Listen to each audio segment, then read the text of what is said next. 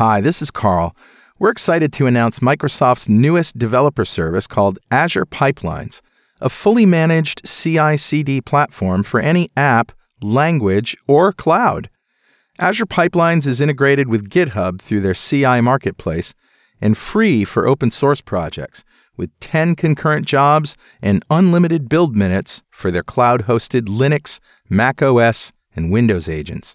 Learn all the details by visiting azure.com/pipelines.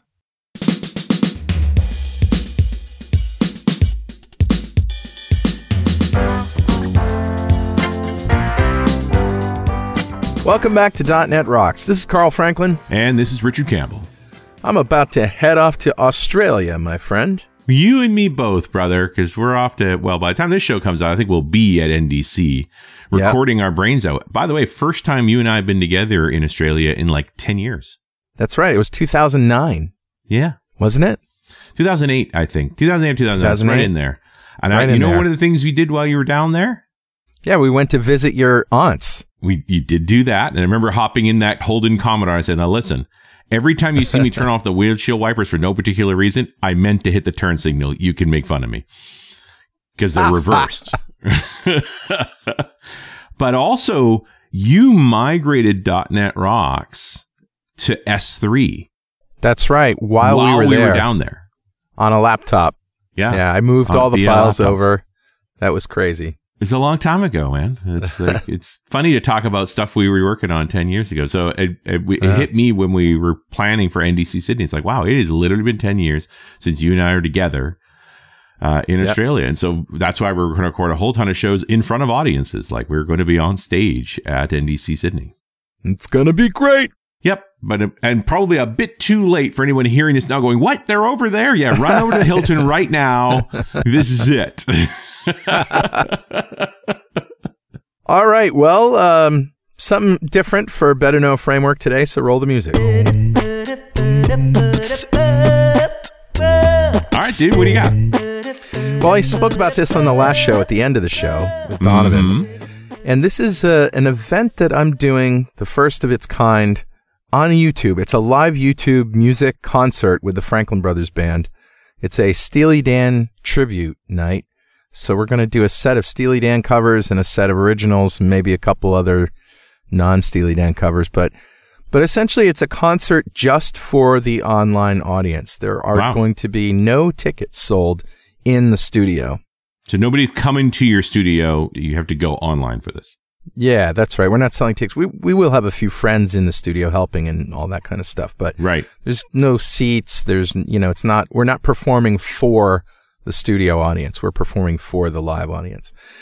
And I've always liked these shows like Live from Daryl's House, where Daryl Hall has this live streamed or produced show where he gets people to come in and play.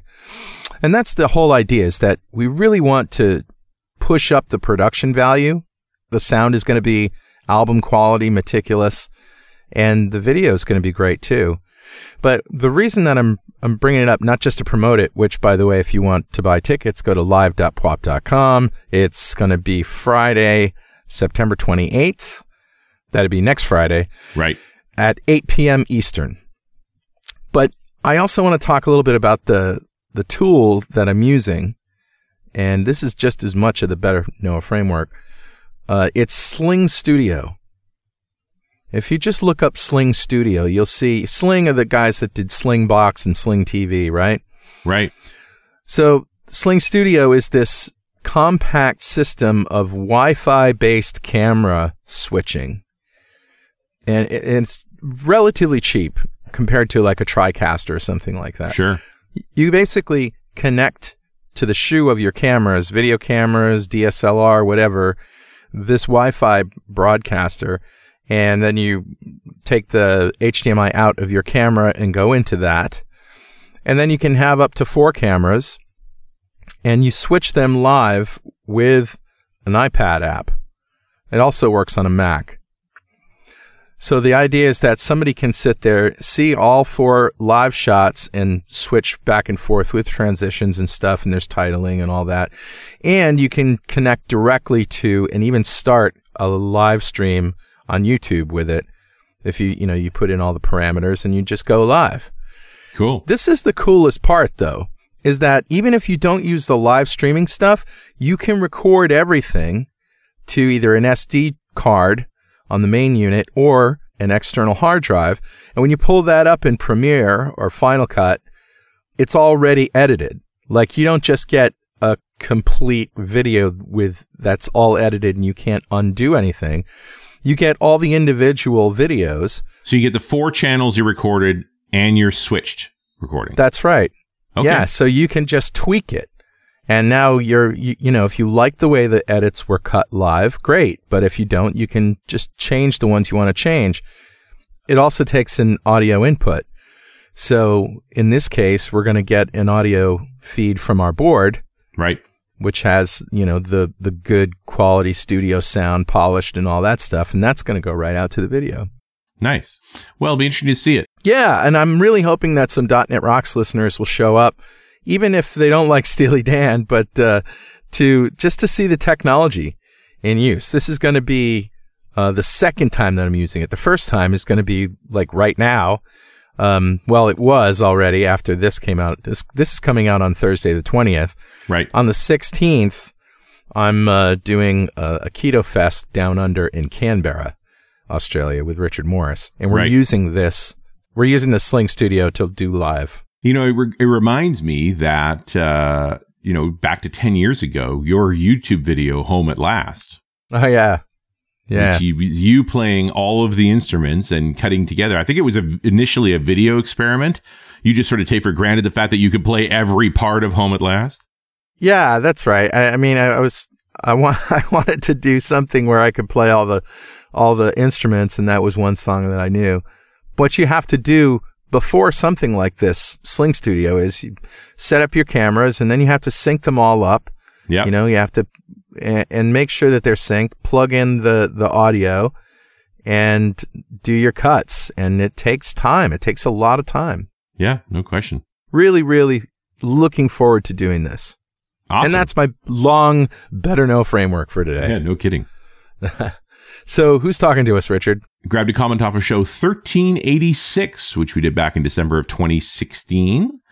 Which is the last time we had Dan on the show. It was actually a live show or in front of an audience at Dev Intersection Europe, where we were doing a panel discussion about containers, right? With Michel Bustamante and Rick Van Russelt, and of course Dan Wahlin. And this show is particularly notorious because the recorder shut off for like the last 2 minutes. I don't know if you remember. Oh, yes. Did not double check the capacity on the SD card. And so, a little bit of a blunder. We salvaged it because it was such a good show. I was glad we kept it, but we did have to do a little fiddling there. And David Bayless has this comment again from a couple of years ago where he said, "This is a great show. Just a throwaway idea per dozen per dime. Bluetooth low energy." This is a little off topic for Container, but he's a maker guy. BLE is supported properly now for easy use in Android and iOS. I bought a couple of these. And he actually provides a link to a gizmo called a Beetle BLE, which is an Arduino blade or skin that you could add on that gives you BLE for your Arduino. Mm-hmm. You could take one of these tied into a photo transistor, say, maybe with a smartwatch with a vibrator motor, and then use it as a notification for when the recording light turns off. So actually put the little photo sensor over top of the recording light, maybe tape it in place and then have it, buzz your phone via Bluetooth. There's a simple idea. Cool. Which I thought was very gadgety. And then the other thing occurred to me, which is, or check your flipping capacity on your SD card like a professional does. Who would do that? Nobody does that. That's no fun. I mean, you and I have made 1,500 of these together. Yeah. I just passed 600 on Run As Radio. We've lost a few shows over the years, but in the proportion of things, not that many. Yep, not that many. Say we round that out to a nice even 2,000. Do you think we've lost 20? No. I don't think we've lost 20. I don't think so. They're so memorable when we do. I think maybe we lost 5 or 6. Yeah, maybe a dozen. That's generous. Yeah. Anyway, I generally, have a good habit of when we're setting up the recorder of digging. It does tell me when you turn on the channels exactly how much time is available in the recording. That's right. In that configuration, there's no excuse. You just have to look. Be responsible. Yep. So, David, thank you for your comment. It was a super gadgety idea that I did think about for a little while, and definitely grabbed a link to the little Beetle BLE, which is amazing, cute little thing. And a copy of Music to Go By is on its way to you. And if you'd like a copy of Music to Go By, write a comment on the website at .netrocks.com or via any of our social media, because we publish every show to Google Plus and Facebook. And if you comment there and we read it on the show, we'll send you a copy of Music to Go By. And definitely follow us on Twitter. I'm at Carl Franklin. He's at Rich Campbell. Send us a tweet. We back him up with Bluetooth. Streaming backups. All right, let's bring back to the show for the, 7th or 8th time. I can't remember. Dozenth, yeah. Dan Wahlin, yes. Dan founded Wahlin Consulting, which provides training, architecture, and mentoring services on web technologies like Angular, React, Node.js, Express, JavaScript, TypeScript, C#, ASP.NET Core, Web API, microservices, and Docker. Good Lord, that's a mouthful. He's also published multiple development courses on Pluralsight and Udemy. And Dan is a Docker captain, a Google GDE, a Microsoft MVP, and regional director, and speaks at conferences and user groups around the world. Dan's written several books on web technologies, hundreds of technical articles and blog posts, and runs the Code with Dan web development newsletter, a great way to stay up on the latest technologies. Follow Dan on Twitter at Dan Wahlin. Welcome, Dan. Hey, guys. Great to be back. Great to have you. Just going to do the stats for you here. This will be your 8th solo show with us. You've also done a couple of panel discussions over the years, but you also did 2 shows on the Tablet Show, including show number 2, which I believe is your personal best work, because the title of the show was Resist the Drama. Oh, that's great. October of 2011, the fallout over Silverlight, and everybody's screaming about Silverlight being dead. I remember that, yeah. In walked Mr. Wahlin going, you guys need to calm down. You just need to calm down. Yeah. It was a rough time for a lot of folks, though, I will admit. Yeah, but we got through it, right? I can't talk, I'm doing the research for the history of .NET, so there's some pieces I can't talk about right now because we're still trying to figure out how they all go together. But the only thing crazier than the drama out in the world around Silverlight was what was going on internally. Like it was pretty, that is a very mental time inside of Microsoft. Pretty intense, late 2010, when Bob Muglia did the thing at PDC, to about late 2012 after Win8 shipped. That window is, I think, one of the hardest times. I literally am referring to it as the dark times for Microsoft. Yeah. And I think back to how that's one of the reasons the Tablet Show existed, was all of that drama. Yeah, because we were sort of wondering if .NET still rocked, and so we were thinking of changing the name of the show. Plan. We walked out of the first Build conference in 2011 and literally looked at each other and went, I wonder if .NET doesn't rock anymore. Like, what are we going to do? And this was our backup plan. And you were number 2. Yep. You were the second show.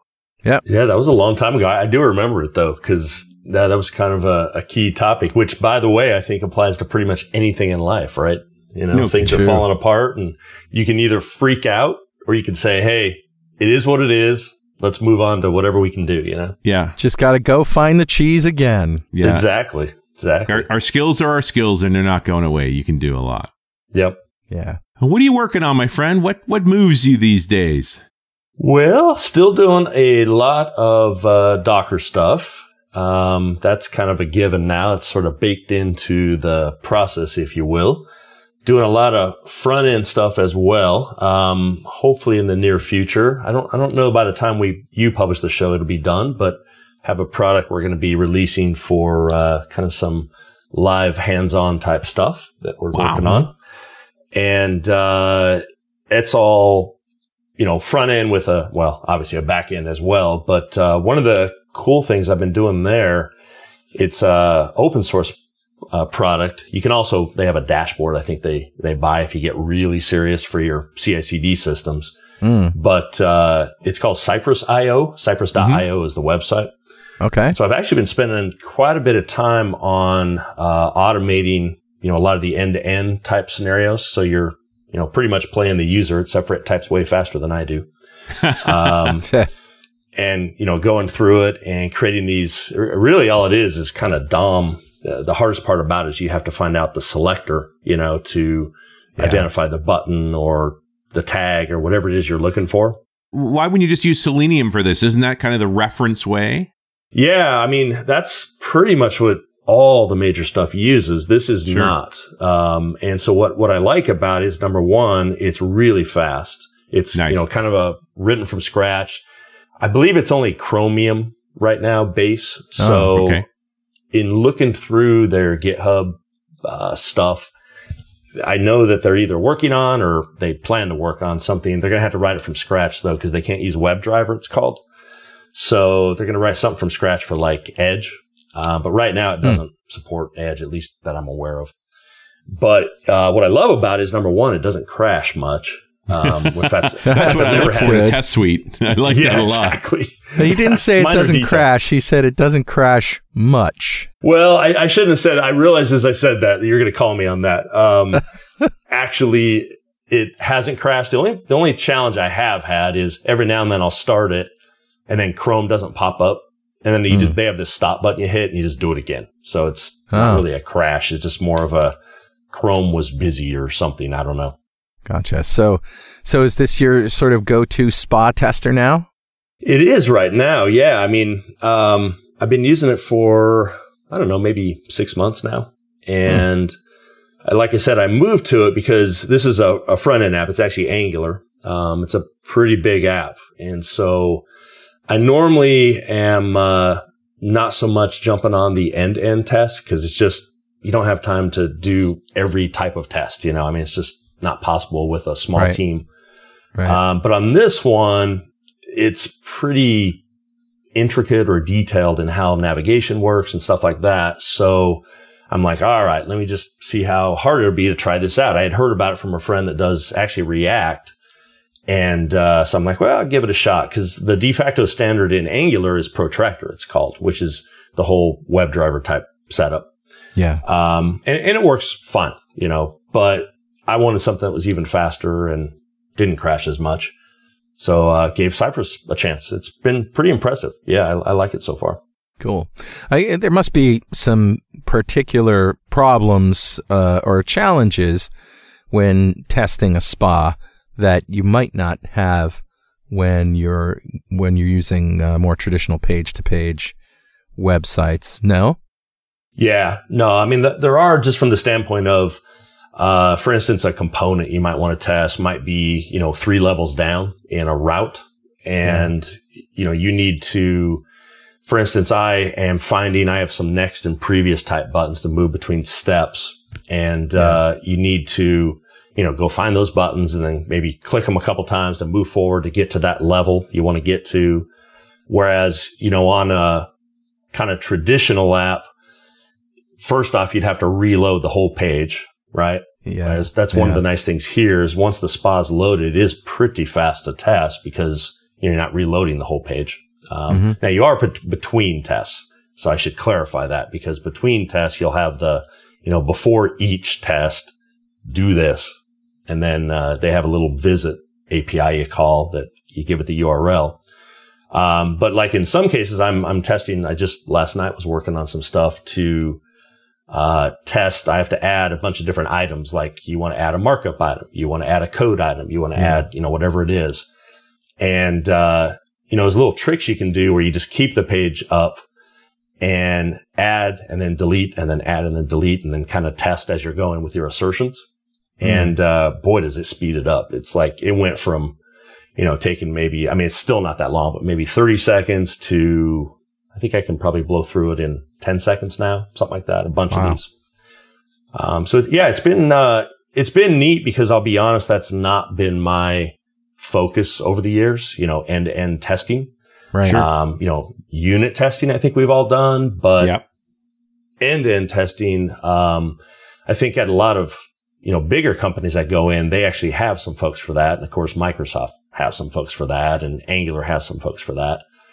But I don't think that most of us as devs, that unless that's your job, you probably haven't done that much with it. So it's actually been kind of fun.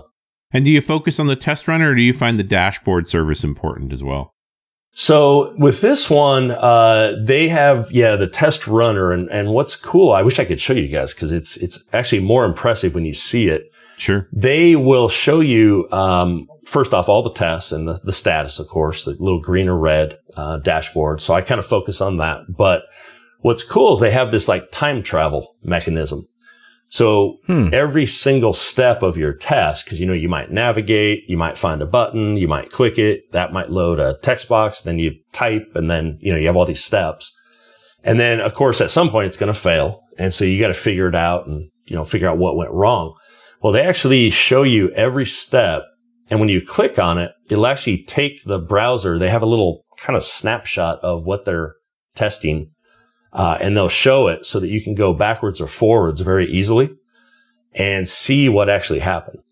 And so it's kind of I don't know if they call it time travel, or I'd have to look it up, but it's pretty neat that way because it makes it really easy to see what exactly was the state of my app at this stage and visually see it, which is pretty neat. Yeah, it's neat. So is this time travel feature in the test runner? Yeah. Kind of imagine a test that says, it should navigate to the exercise route, for instance. Yeah. And then there might be 5 steps. So what'll happen is while it's running the test, it'll actually expand that one test. And then you'll see bam, bam, bam, bam, bam. You'll see all the different things run real quick. And then, of course, if it airs, it'll go red and light up the air. For instance, I did struggle with, I needed to input some text into a text box, but I have a fixed header. And so what was happening was when you clear out the text box with the API, it was for some reason scrolling the text box up like behind the header. And then I'm getting this error that we can't type in the text box because we can't see it. It's not visible. It's there, but it's kind of hidden.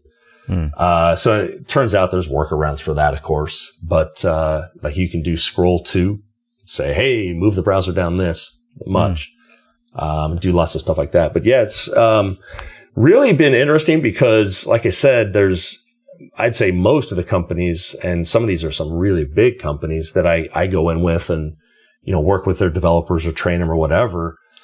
I don't think any of them really are doing end-to-end testing. Most of them, well, I shouldn't say most, some of them are doing unit testing. But this end-to-end testing, what I like about it is now you're testing everything now. You're hitting the database, you're hitting your services, and, that's a good use for containers, by the way. Absolutely. Because, then you can bring up the whole environment, run these tests against it, drop it when you're done. And then if you have another suite of tests, bring it back up, start from scratch. Dan, I got to interrupt you for one moment here for this very important message. Hi, this is Richard. The Dev Intersection Fall Show this year will be December 3rd to 6th in Las Vegas at the MGM Grand Hotel. The lineup is awesome. Scott Guthrie, Scott Hanselman, Scott Hunter, yes, all the Scotts. But also a ton of great industry speakers for some insight on what's coming up in the world of .NET. Core 3 is bringing client technology like WinForms and WPF into play. Could it be time to migrate your existing desktop apps to this new technology? Come learn more at Dev Intersection, December 3rd to 6th in Las Vegas at the MGM Grand. Go to devintersection.com to register and use the code .NETROCKS to get a discount. And we're back. Richard Campbell, Carl Franklin, it's .NET Rocks, and we're talking to Dan Wahlin about Cypress. So, for me, as a guy who's done a lot of high-end like e-commerce sites and things like that, our testing suites were always big on short run times. So we would distribute them across a lot of machines, break the test down into different chunks so that I really wanted to get the entire test sequence down to like 15 minutes. And it sounds like the dashboard service has a lot of that load balancing stuff built in. So the one that so Cypress, as I mentioned, it's free. It's open source, but then they license this dashboard. Now, I have not tried out that part of the dashboard because I've only read up on it a little bit, and it sounds like it will, for your scenario like you just mentioned, provide that way to aggregate everything. And while we're recording this, they're still in beta and everything's free. The only thing they say they're going to charge for when they come out of beta, which is supposed to be third quarter, so probably around now, is the private projects. So you can use the dashboard for a public project. So as long as you're running it in open source and putting stuff out there, you can use it. But it's only when you want to hide your ugliness, keep it private, that they're going to, and they're asking for $100 a month. That's, you know how much this stuff costs when you start thinking about things like Rational Rows and HP's Load Runner, and very expensive, tens of thousands of dollars. And somebody comes and goes, "Hey, how about $100?" Like, holy man, here, take my money. Yeah, I mean, seriously, it's like a no-brainer, right? Yeah, in fact, I just went to the dashboard. What is it? Cypress.io/dashboard. And looking at that, that's definitely different than what I'm using. In fact, when they drill in, they show what I'm using, which is the, I guess, project-based one, you know? Right. It's interesting to get gradually into this, right? This idea of, can I test my spa well, integrated into your regular build process, but you can go further and further and further. And the answer to that is yes, you can test it. I mean, I'm doing some stuff now that's really kind of like that eensy beensy little splinter that's in the corner of the room, you know? Yeah. And I want to see what happens, because if there's one thing I've learned over the years, which I know you guys will definitely agree with this, it's you have those, I call them, it's like Simba, don't go there, you know, the dark areas. Right. We don't go over there. Yeah, exactly. And, you know, it's those areas you're like, it probably works. I think it's pretty good. And you just like move on, you know, because you just have that gut feeling that I don't think this is quite right.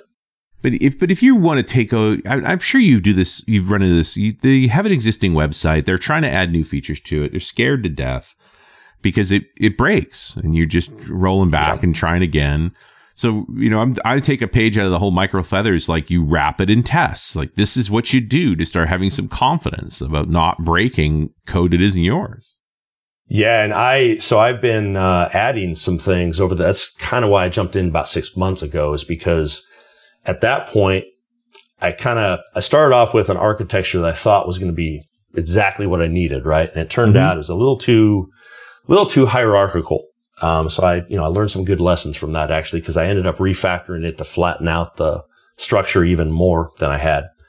And in doing that, of course, it breaks pretty much everything.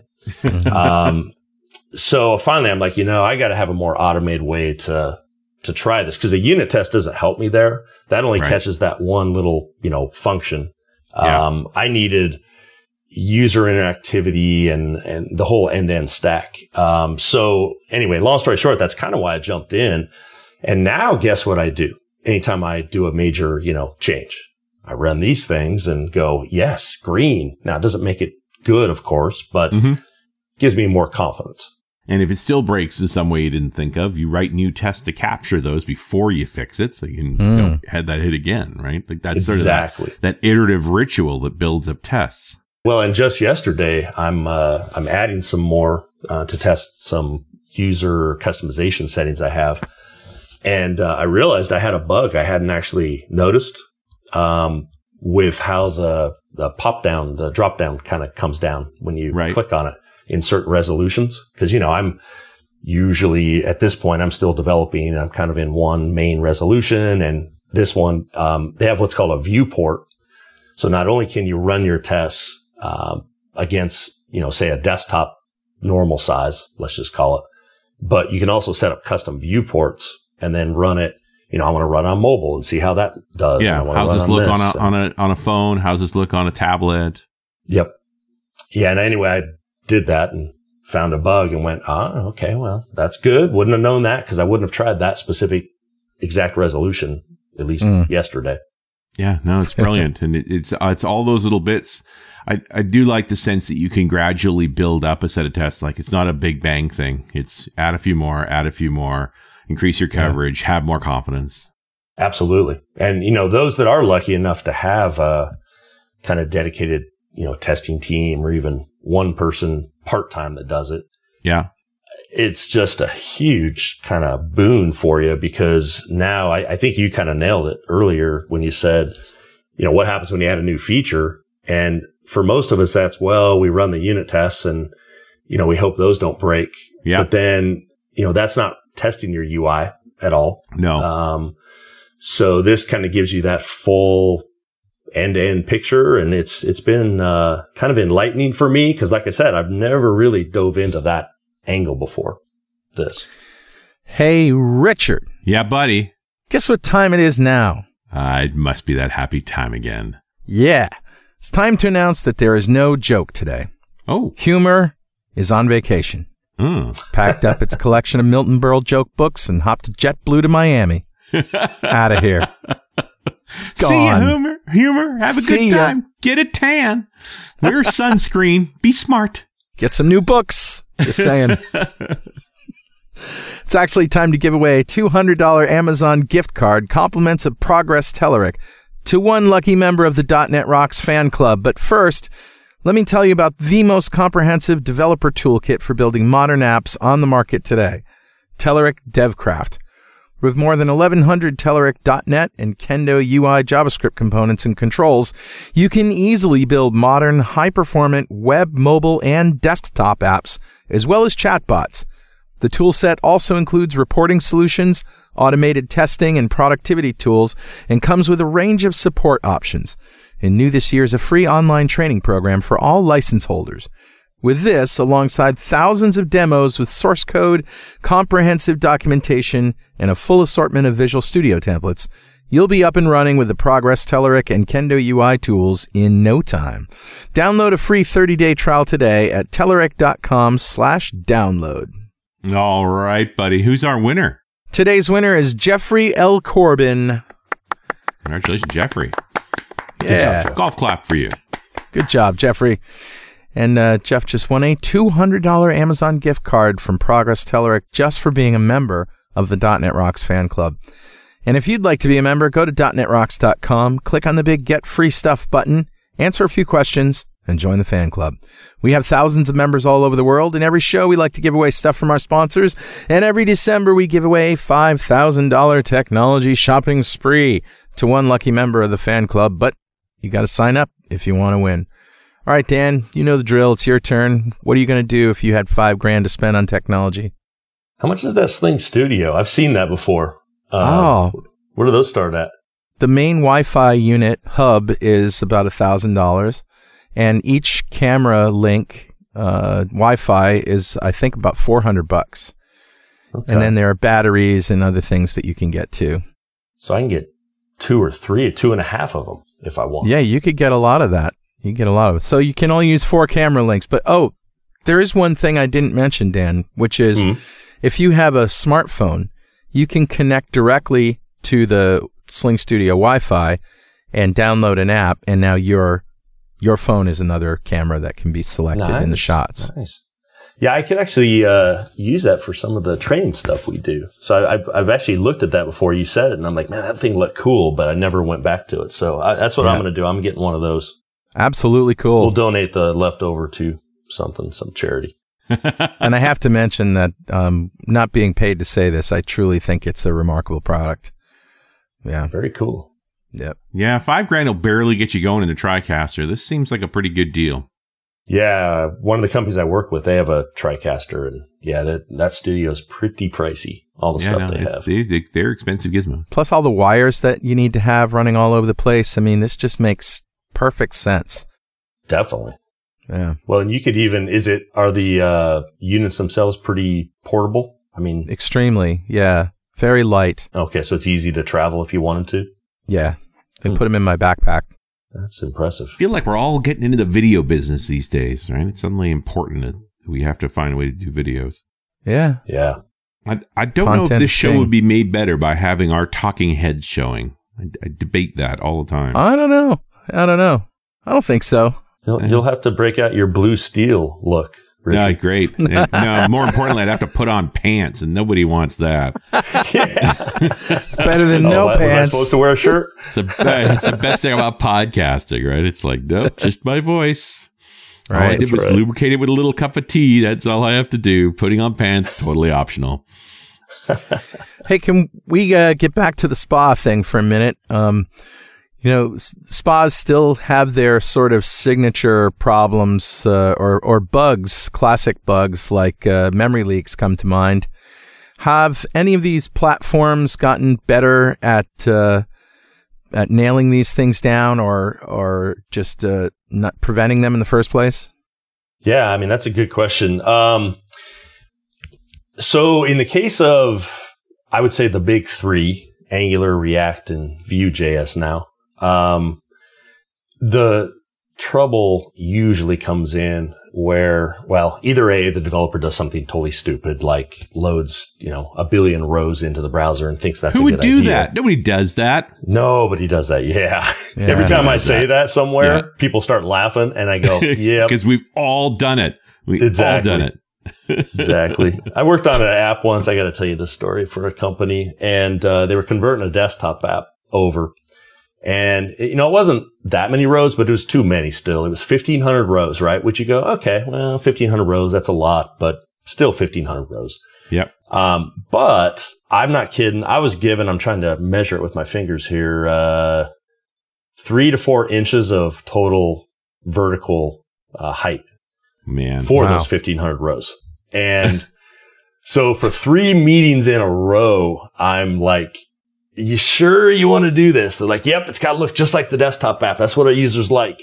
Okay, you're paying the bills, whatever. Yep. So we did it. But it had like 20 columns wide times 1,500 rows. And it was a JavaScript type app. And man, we had to do some serious optimization to get that to, this was before the spa days, actually. But anyway, we got it going. So getting back to your question, that's a good question. So the good news is, especially I could speak to Angular because that's what I'm building this app in right now.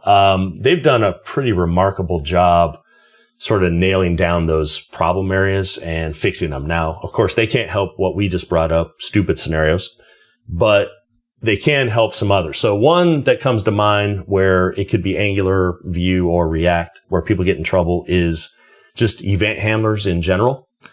And, you don't release those, and that could lead to a memory leak because the memory kind of gets pinned and it doesn't get cleaned up till they eventually close the browser or tab.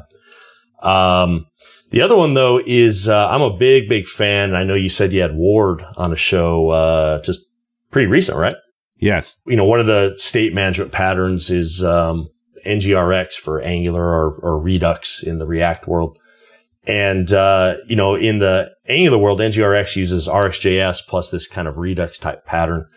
And where you can get in trouble with RxJS, and this isn't an RxJS problem, it's people that just don't realize what's going on, is you can subscribe to what's called an observable. That's one that you maybe created and then forget to unsubscribe. So in the Angular world, we do that in ng on destroy. And that's, kind of like in .NET where you have a dispose. Right. And you want to then free up that memory. And it's pretty easy to forget. Now, what I use, though, and I've been doing this for a couple of months now, it's pretty new, but I started to write it myself. And then, as usual, I'm looking up things and went, oh, somebody already wrote this. So it's a little decorator, which would be similar to a C# attribute. And you put this decorator above your component class, and it will magically unsubscribe all your subscriptions for you in the ng on destroy. So you don't have to remember now to do that every time. That's handy. It's actually really, really nice. And it works very well. I've actually, set my breakpoints and make sure it's getting hit, and works really well. So I don't have that one. I can get you guys the link for that if anybody wants it, but it's called auto unsubscribe. And It's a little decorator you just throw up there and it'll, unsubscribe. But getting back, I think your question was, is there anything that helps kind of address this more? And so first, I think the frameworks, they're testing all this, of course. But second, the Chrome profiler is pretty phenomenal now. You can dive in. You want to get into the heap, you can get into the heap. You want to get into the spa, you can get in. There is no spa in there, but the memory itself you can get to and kind of see what's spiking and when's it getting released. You could always go to the good old task manager Right. Right. But, if you want something more technical, the profiling tools are pretty good now on that. And these are the studio profiling tools? No, these are just the ones in Chrome. Okay. Actually. Why is Chrome so big and so piggy? What is it doing? Yeah, well, that's probably why. It's got some pretty phenomenal developer tools. I mean, now it's hard for me to jump to another browser for real, because I just use Chrome like every single day to debug, or you could profile, or you could do your responsive work, in Chrome. Yeah. I feel like Chrome has become Firefox. Like Firefox used to be the browser you use as a web dev, and you loaded it up with all these plugins, and you got to a point where it's like, hey, I need to do some testing on my website. I'm going to start Firefox and then go for lunch because everything's going to need patches. Like, it's going to be a while before that browser's ready. And then Chrome came along with like, hey, lightweight, easy, no big deal. But bit by bit, the bugger has grown to be the same beast. Yep. And it spawns multiple processes. I mean, you've got one page up and you're using it for a while, and then you go look in the task manager and you see 4 or 5 Chrome EXEs. What's going on here? I'm looking at my machine right now and it's 26. Well, I mean, just for one site, though. Yeah, I know. But as soon as you start your machine, if you've got any, allow notifications for any website, that's a Chrome instance. So, I do not have 26 windows open, right? I have like 4 windows open, but I have 26 instances of Chrome because somewhere along the line, I made that mistake of saying, okay, you can give me notifications. And now, it loads every time. Yeah. And part of that too is they have that the tabs are more isolated now. Yep. From a security standpoint, which is good, but I think that also adds a little bit to what's running behind the scenes. And it means those tabs have more overhead. It's just nothing's free here, right? No. If there's one thing we know, there's no such thing as magic code. Somebody had to write it. Yep. Right. And Chrome right now is consuming 3 gigs of RAM on this machine. Well, and the good news is there though, if you're on a Windows 10 box, the Edge tools have gotten like phenomenally better. Oh yeah. They've really taken that up a lot compared to, even the old IE11 tools were like, compared to say the Firefox or the Chrome tools, there's like no contest, Whereas the Edge ones, they're investing pretty heavily from what I've seen, in that. And they're pretty impressive. They're not, to the level of what Chrome can do yet, but give us some more time and I bet you they will be. We'll see.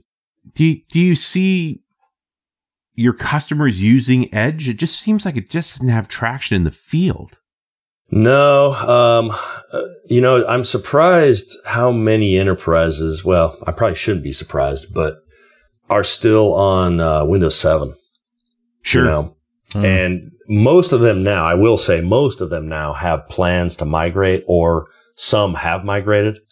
But it's still kind of little pokey, a little slow here and there on the uptake. And I throw my IT hat on here. It's like IE continues to persist because internal apps have been built for specific versions of IE, and IE 11 has literally every compiler, every renderer for all of the old versions of IE from 5.5 all the way up, except for 6, because 6 is evil. But 7, 8, 9, 10, like they're all there. And so, if you've built a site, you've had a dev or a contractor build something that ran right in IE9 and doesn't run right in anything else, you can set a flag to tell IE11, run this as if you're IE9, and it will. And it's the only browser that does that. And so especially for internal stuff, like it's just not going to go away. It's there forever. That's right. Do you think that that is the case because people don't use it, or do you think people don't use it because it actually has problems? Some sites don't render correctly or whatever. Yeah, I think a lot of it is developers. Well, first off, in some of these companies, they have so many apps that most of them have inherited, because unless you've been at the company for 10 years or so, you show up as a new hire and, hey, look what I get to maintain now. So I think a lot of it's just you can't go back and touch all those things. And that's why they have these rendering problems. They're just old, you know? Yeah. There was one of the electrical companies here in Arizona. I was with them and we were talking about that very scenario where we were talking through how do we upgrade these apps, you know, in a way that's not going to break our backs, but yet we can do it and have a more modern app, you know. And I'm always a big fan of baby steps there. Just take small pieces and start to plan it out instead of trying to bite off the whole app at once. Well, especially when you're talking about internal stuff where it doesn't make the money anyway. You know, they really don't want to spend on that at all. Yeah, if it works, you know, what's the saying? If it ain't close, broke, don't close fix enough it. is good enough. A lot of cases. I'm just looking at the current stats breakdown from StatCounter and net market share for browsers, and you know, on the desktop side, it's like 60% Chrome, 10% IE, 4% Edge. On the mobile side, it's 55% Chrome, 18 or 20% Safari. So that's all iPhone, iPad. This is where it lives, right? Tablets, it's 50% Safari, 50% Chrome. Wow. You know, it's Google ought to think about maybe offering like a search capability or something because they'd make a ton of money. Yeah. What a concept. What a concept. I mean, think about how crazy that is. You own that much market share. So you drive all the people, you know, to your search engine. I mean, it's just like, it's like a monopoly. That is the business, almost. Isn't it? But it's also crazy to think that 10 years ago, maybe a little more, IE was 80% of the market. Now it's 10 on the desktop and none on mobile. So things have definitely changed. Yeah. So Dan, let's talk about the three platforms, the big three, as you said, and maybe what you like, what you don't like lately. Maybe start with Angular. Sure. So Angular is still my favorite of the big three, if you will. So, you know, you have Angular, React, and Vue, and then there's a bunch of others, but those three definitely, if you go look at the stats, they kind of dominate right now. Mm-hmm. And I say right now, Richard, right? Because talk to me next year and who knows? I mean, it's crazy. But what I really like about Angular, and I would encourage people, when Angular first came out, I will admit, when Angular 2 first came out, not Angular JS, but Angular 2, you know, it was a huge jump from Angular JS. And, you know, developers, we don't really like to have to take an app and rewrite it. And that's kind of what had to happen. And so I get it. There was some pushback there, like, why didn't you make it where, you know, it's backward compatible? And, you know, the short answer there is think about, I mean, this would have been 7 or so years ago. Think about what browsers were 7 or 8 years ago, or maybe a little less than that. And think about where they are now. Think about your phone back then. Think about it now. And, you know, huge difference. Sure. Massive new technologies have come out and all that. So the way I look at it, they had to make a choice. Either we go for it and we target all the new stuff, or we keep what I'm going to call caveman framework, right? In fact, I had to release one called Caveman Framework. But so it was a big jump. Now, what I would recommend to anyone who's looking at front end is, you know, these older blog posts out there about, oh, it's too hard and da-da-da-da. There was some truth to that, actually. I would agree, because they didn't have a great way to create a project. And, you know, there's a fair amount of files because you have your TypeScript and you have your compiler or transpiler for that and all that stuff. Now they have the Angular CLI, which is phenomenal. It's very good. There's even a new tool. In fact, I just had lunch with, his name's Jeff Cross. He was formerly on the Angular team. On Wednesday, we had lunch. His company, which is Narwhal, it's like NRWL.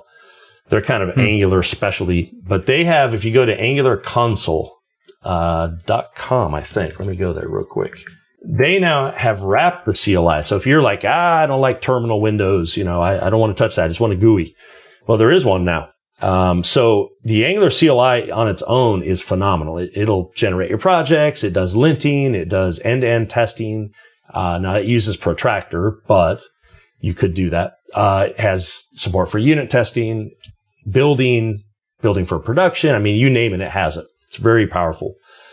But this tool basically wraps it, this Angular console, and makes it so that if you want a GUI, you can get that. So that's pretty cool. So here's what I really love about Angular to kind of wrap that part up. Angular is a framework. And in a nutshell, that basically means that you get everything you need out of the box. Now, there's going to be some third-party stuff like widgets you might want to use.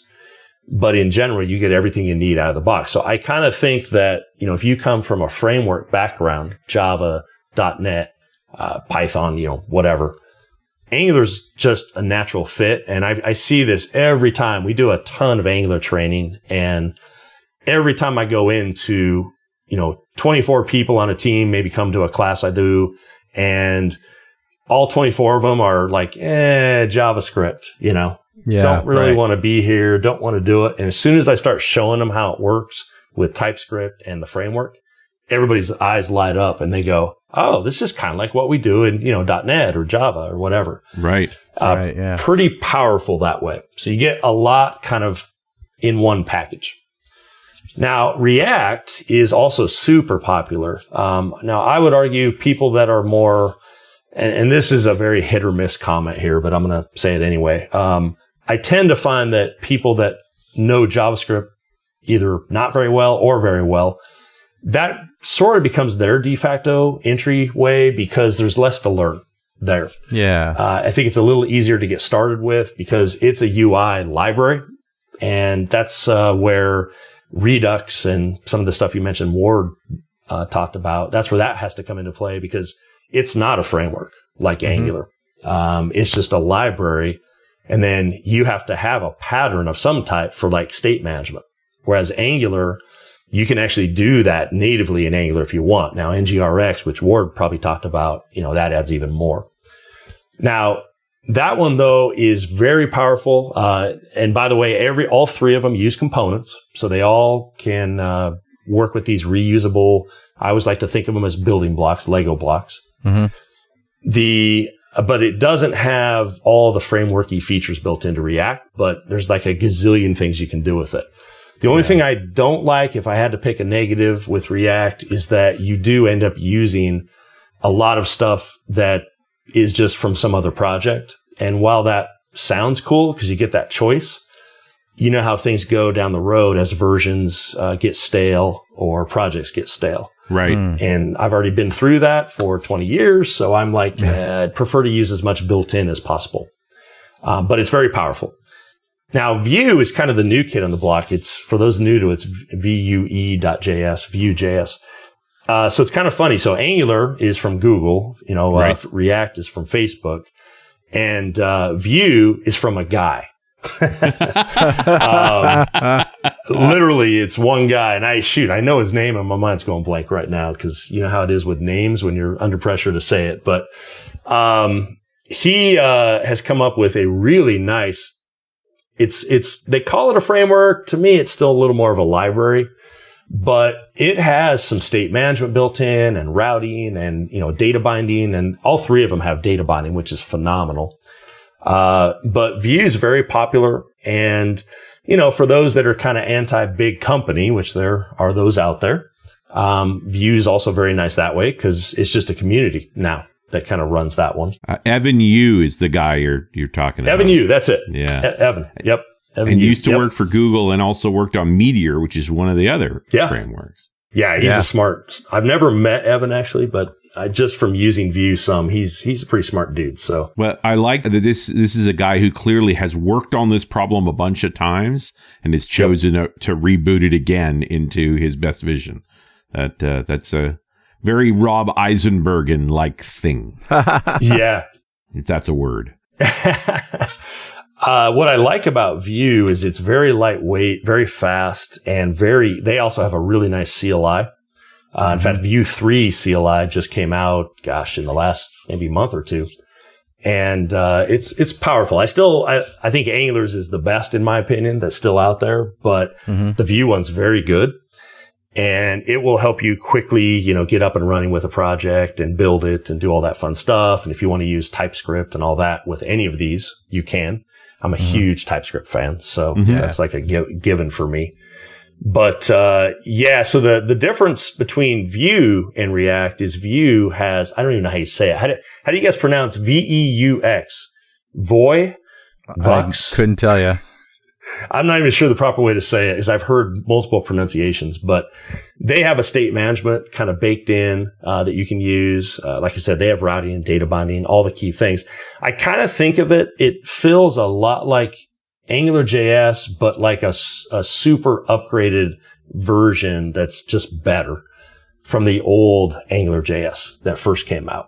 And it feels more like that as far as how you use it, though. So Vuex?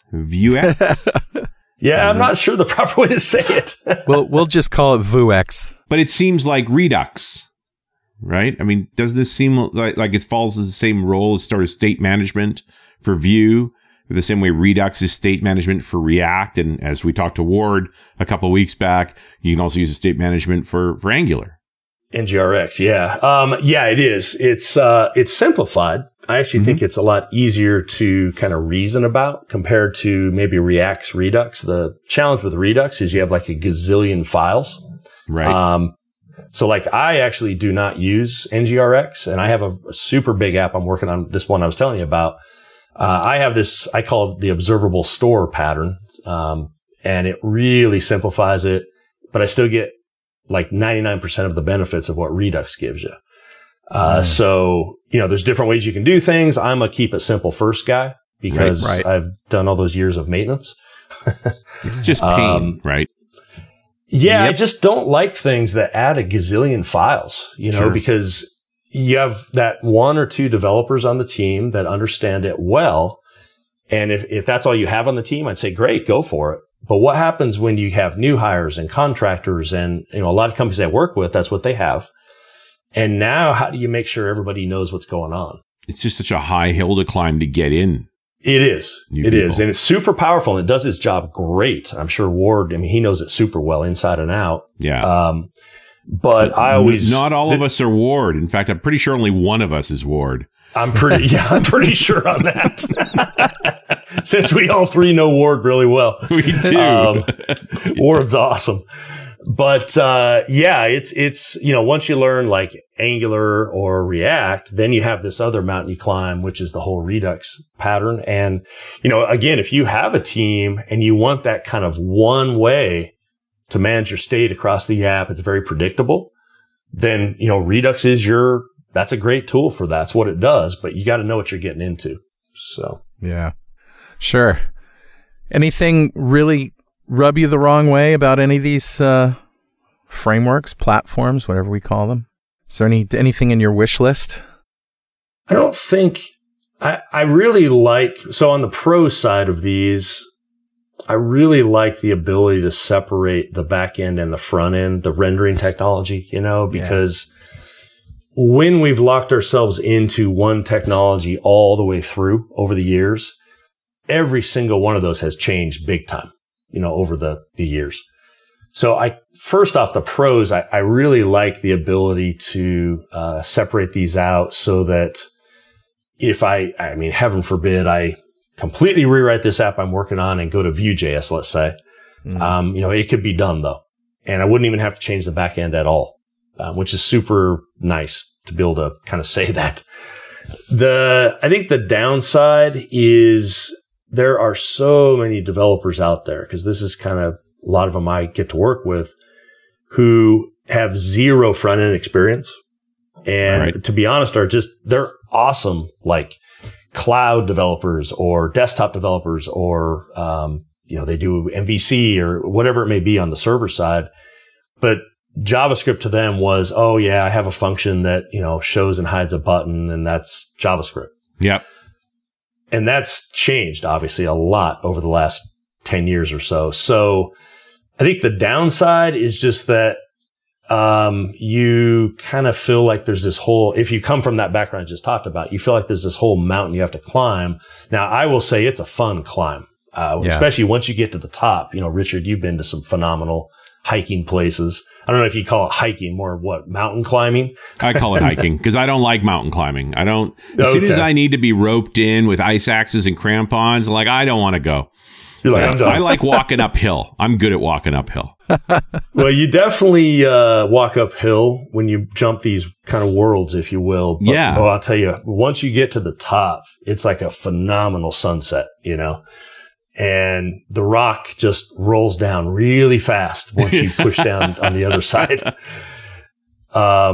So I think the downside is probably that there's just so many developers out there. Now, the younger crowd, coming out of college, it seems like a lot of them do have at least some web experience.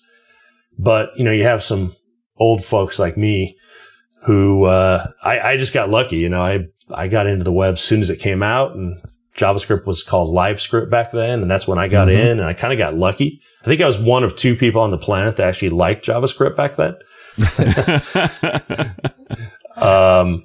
But yeah, that's probably the downside, is that now you need this other skill set. Now I will say though, with TypeScript, it just makes it like phenomenally cool. I mean, you want to use interfaces and generics and all this kind of cool stuff we can do in Java and .NET. Well, you can do that on the front end, and I highly recommend it for the front end. It's awesome. That's cool. Well, Dan, thank you very much. This has been a great hour talking to you. It's always fun to talk and listen to what you have to say. No, it's always good to talk with you guys. Thank you. I always feel smarter at the end, man. You get me thinking differently. Absolutely. All right, thanks again, and we'll see you next time on .NET Rocks.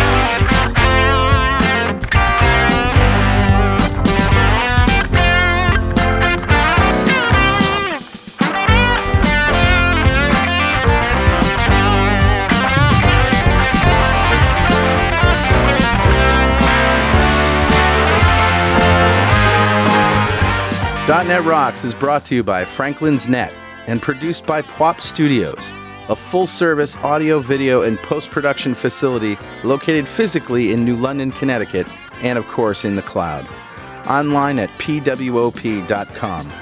Visit our website at dotnetrocks.com for RSS feeds, downloads, mobile apps, comments, and access to the full archives going back to show number 1, recorded in September 2002. And make sure you check out our sponsors. They keep us in business. Now go write some code. See you next time. Got a transmitter banned by the FCC.